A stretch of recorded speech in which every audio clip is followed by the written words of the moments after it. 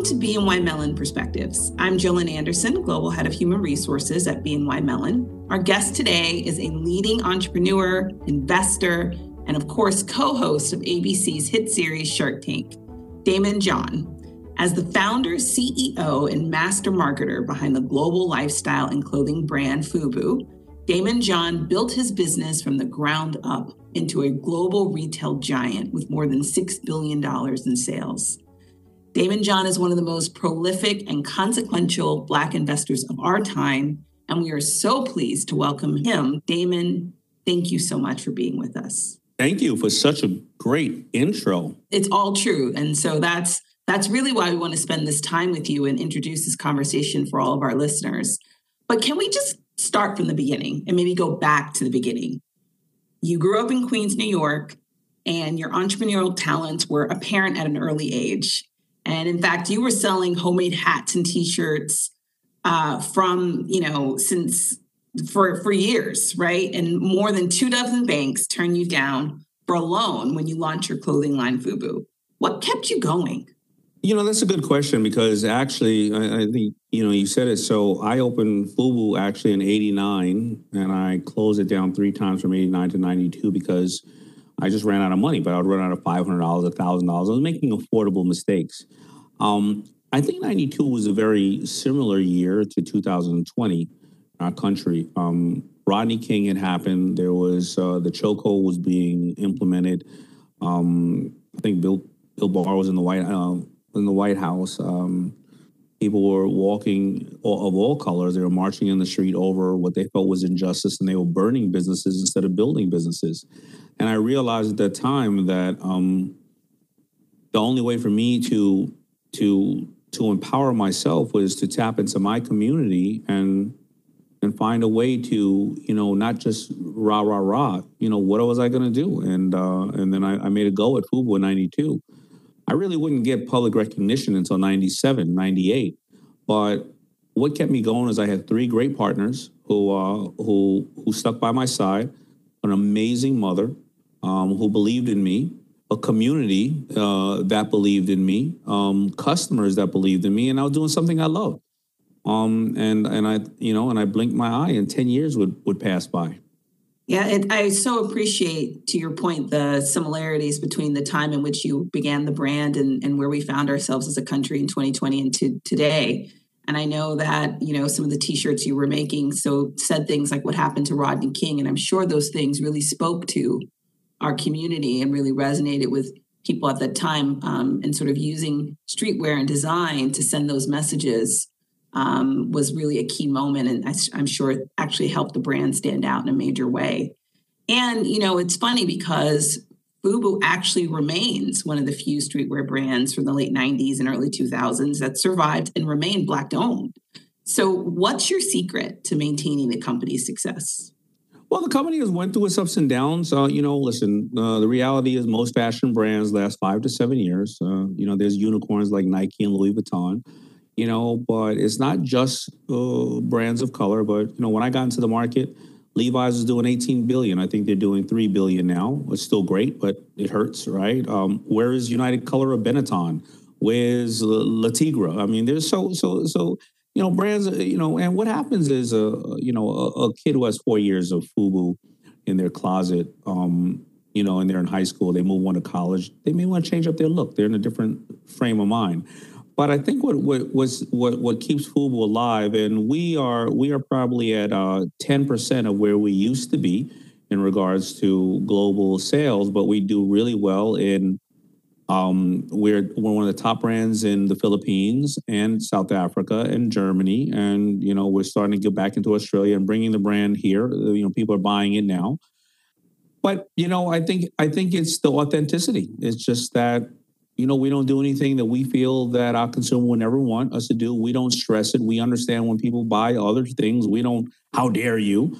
And we just keep pushing ourselves. And do we make mistakes? Absolutely. But, we don't want to sell the brand.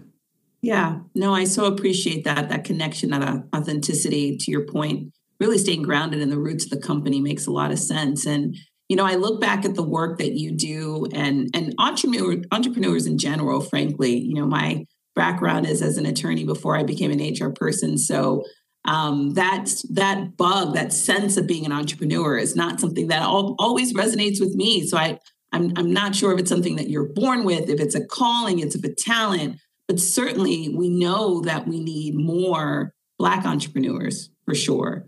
So I just love your perspective on what you think the future of Black entrepreneurship is. Well, I think entrepreneurial thinking is something that all of us can execute. I think that even when you work within a big system, that's very hard to do. You're working with a lot of personalities. You're working with regulations. You got to hit the numbers, the board, the stocks. So it's not easy. And I think that there is entrepreneurial thinking within a system or so. Black entrepreneurs. The challenge we have as Black entrepreneurs is that we just don't come from legacy wealth. We don't come from grandparents and great-grandparents and great-great-grandparents giving us the fundamentals of what they did to establish these businesses and when we're 4, 5, and 6 and 7 years old, right? I think also, there are systemic issues that do hinder our progress. We do not have a fair shake at it the way that other people do. So how do we empower ourselves now? Well, we go out and seek mentors. We go educate ourselves. We do understand the banking system. We do go and talk to a banker. Most people in this country don't have financial intelligence, and African Americans, if you were marginalized or systemic issues have of course hindered us all, then you even have less of a chance of success as some of our counterparts do. And we have to educate our entire community. We have to start looking at people like you as the hero in the community. There's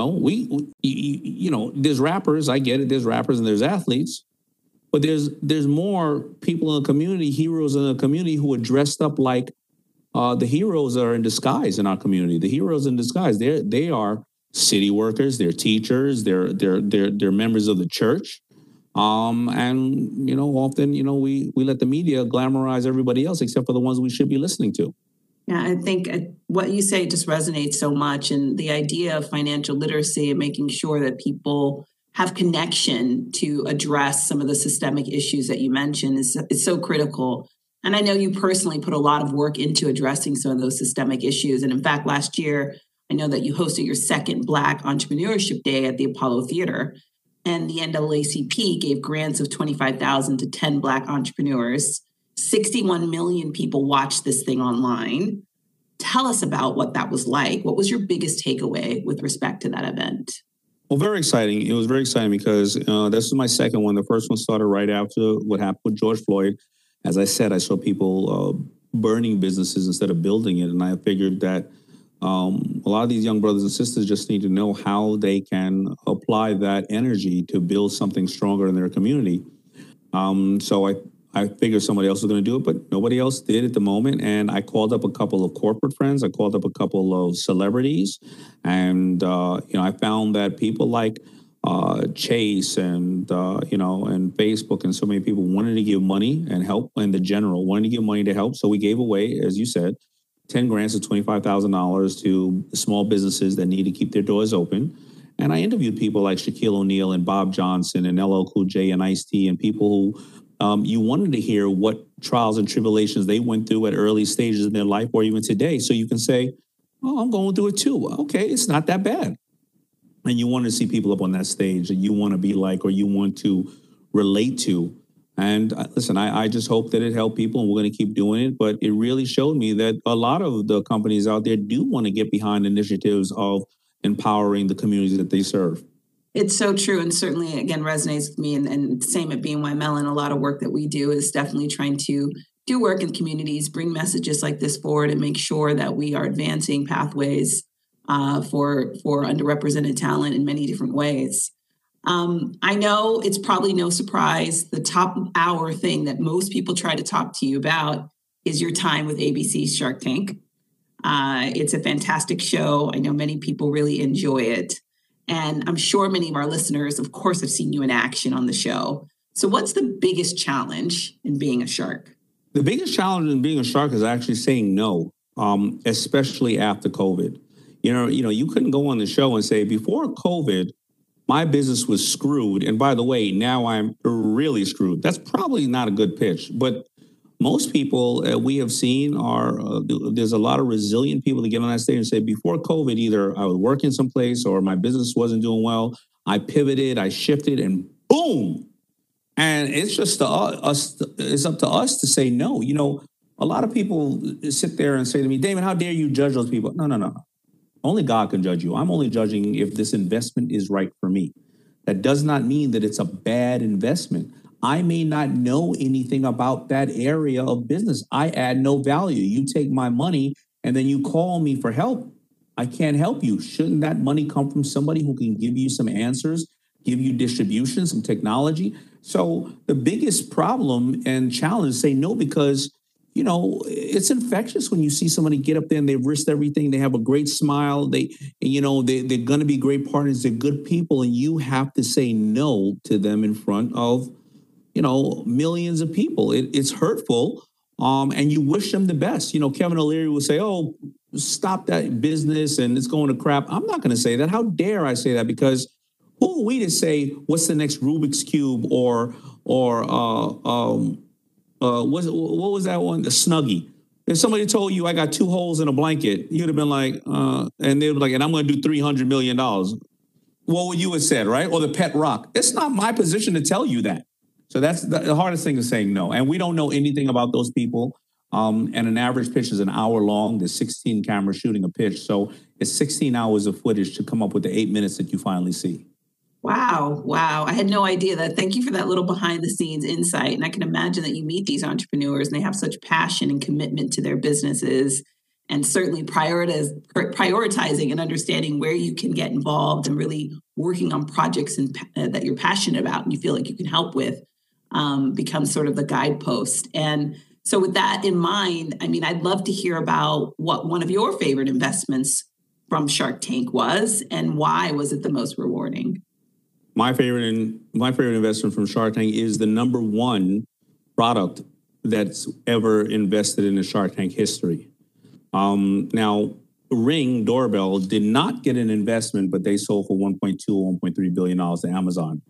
But the one that did get an investment is mine. So why is that one of my most fulfilling moments?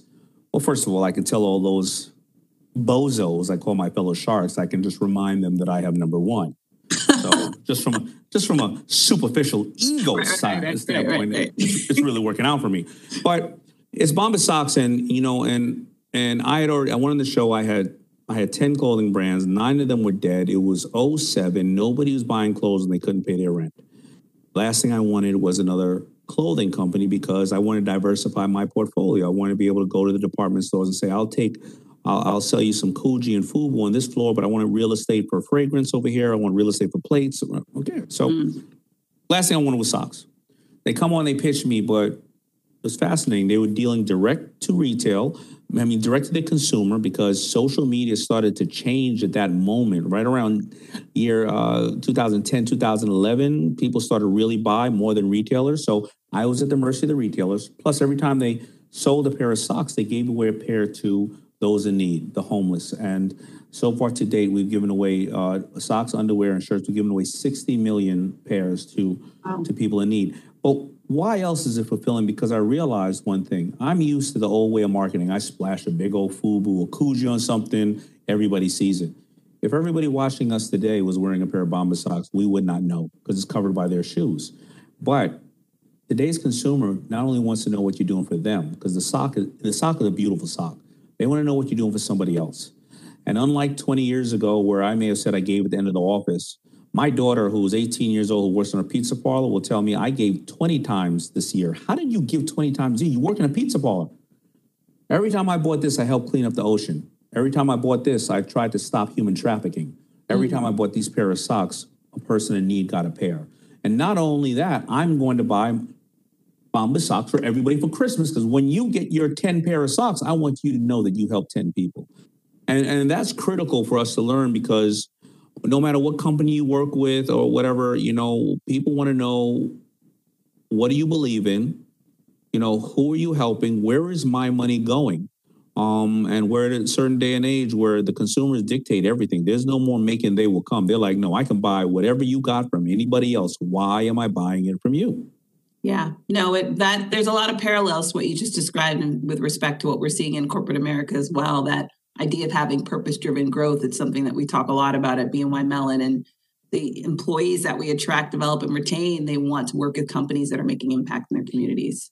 And so we have to think about that and how we do that with respect to, of course, being commercial, but also, giving back to the communities in which we live and work. It's so critical.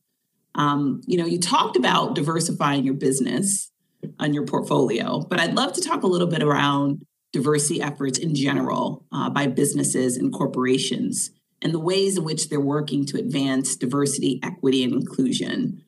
What are you feeling and hearing from other Black entrepreneurs? Well, there is a lot of initiatives out there that they're not the false putting lipstick on a pig initiatives. These are internal initiatives. This is not the government is making a standard. They are in some sense, but a lot of companies are saying, whether it's the 15% pledge or whatever cases, they're saying we want to make sure that we give people of in various areas, LGBTQ plus, women, veteran businesses, as well as African American businesses opportunities. So I am seeing that.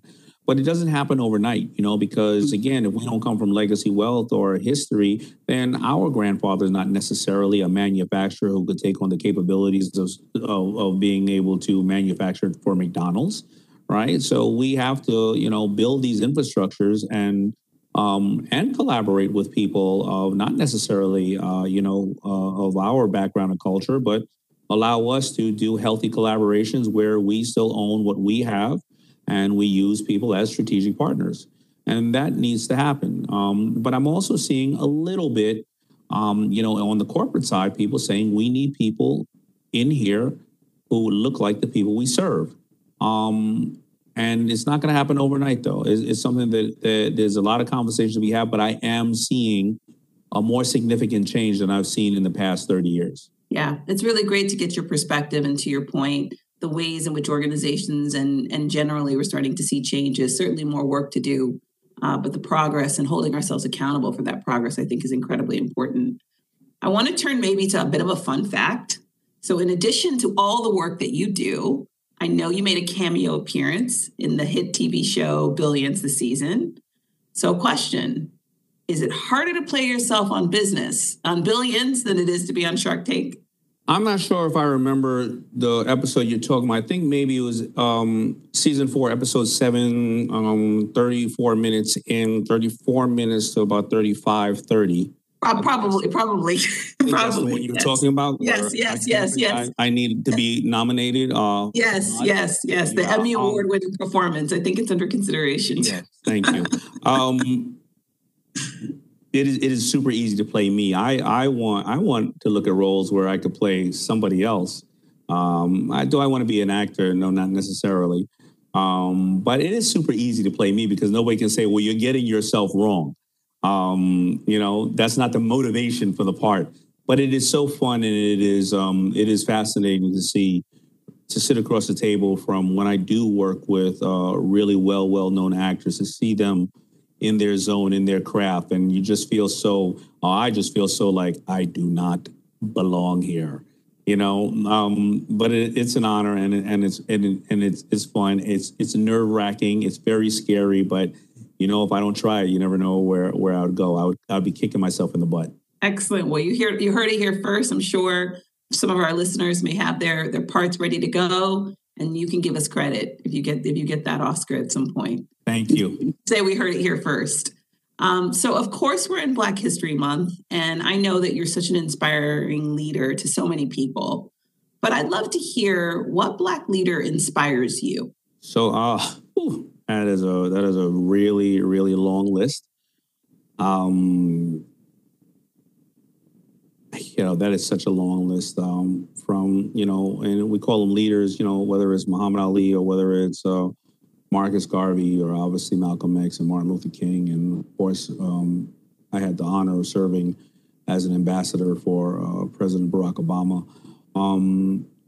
They all inspire me, but the generation before ours inspired me really. They were risking their freedom and their lives every single day. And there's so many unsung heroes that we will never know of.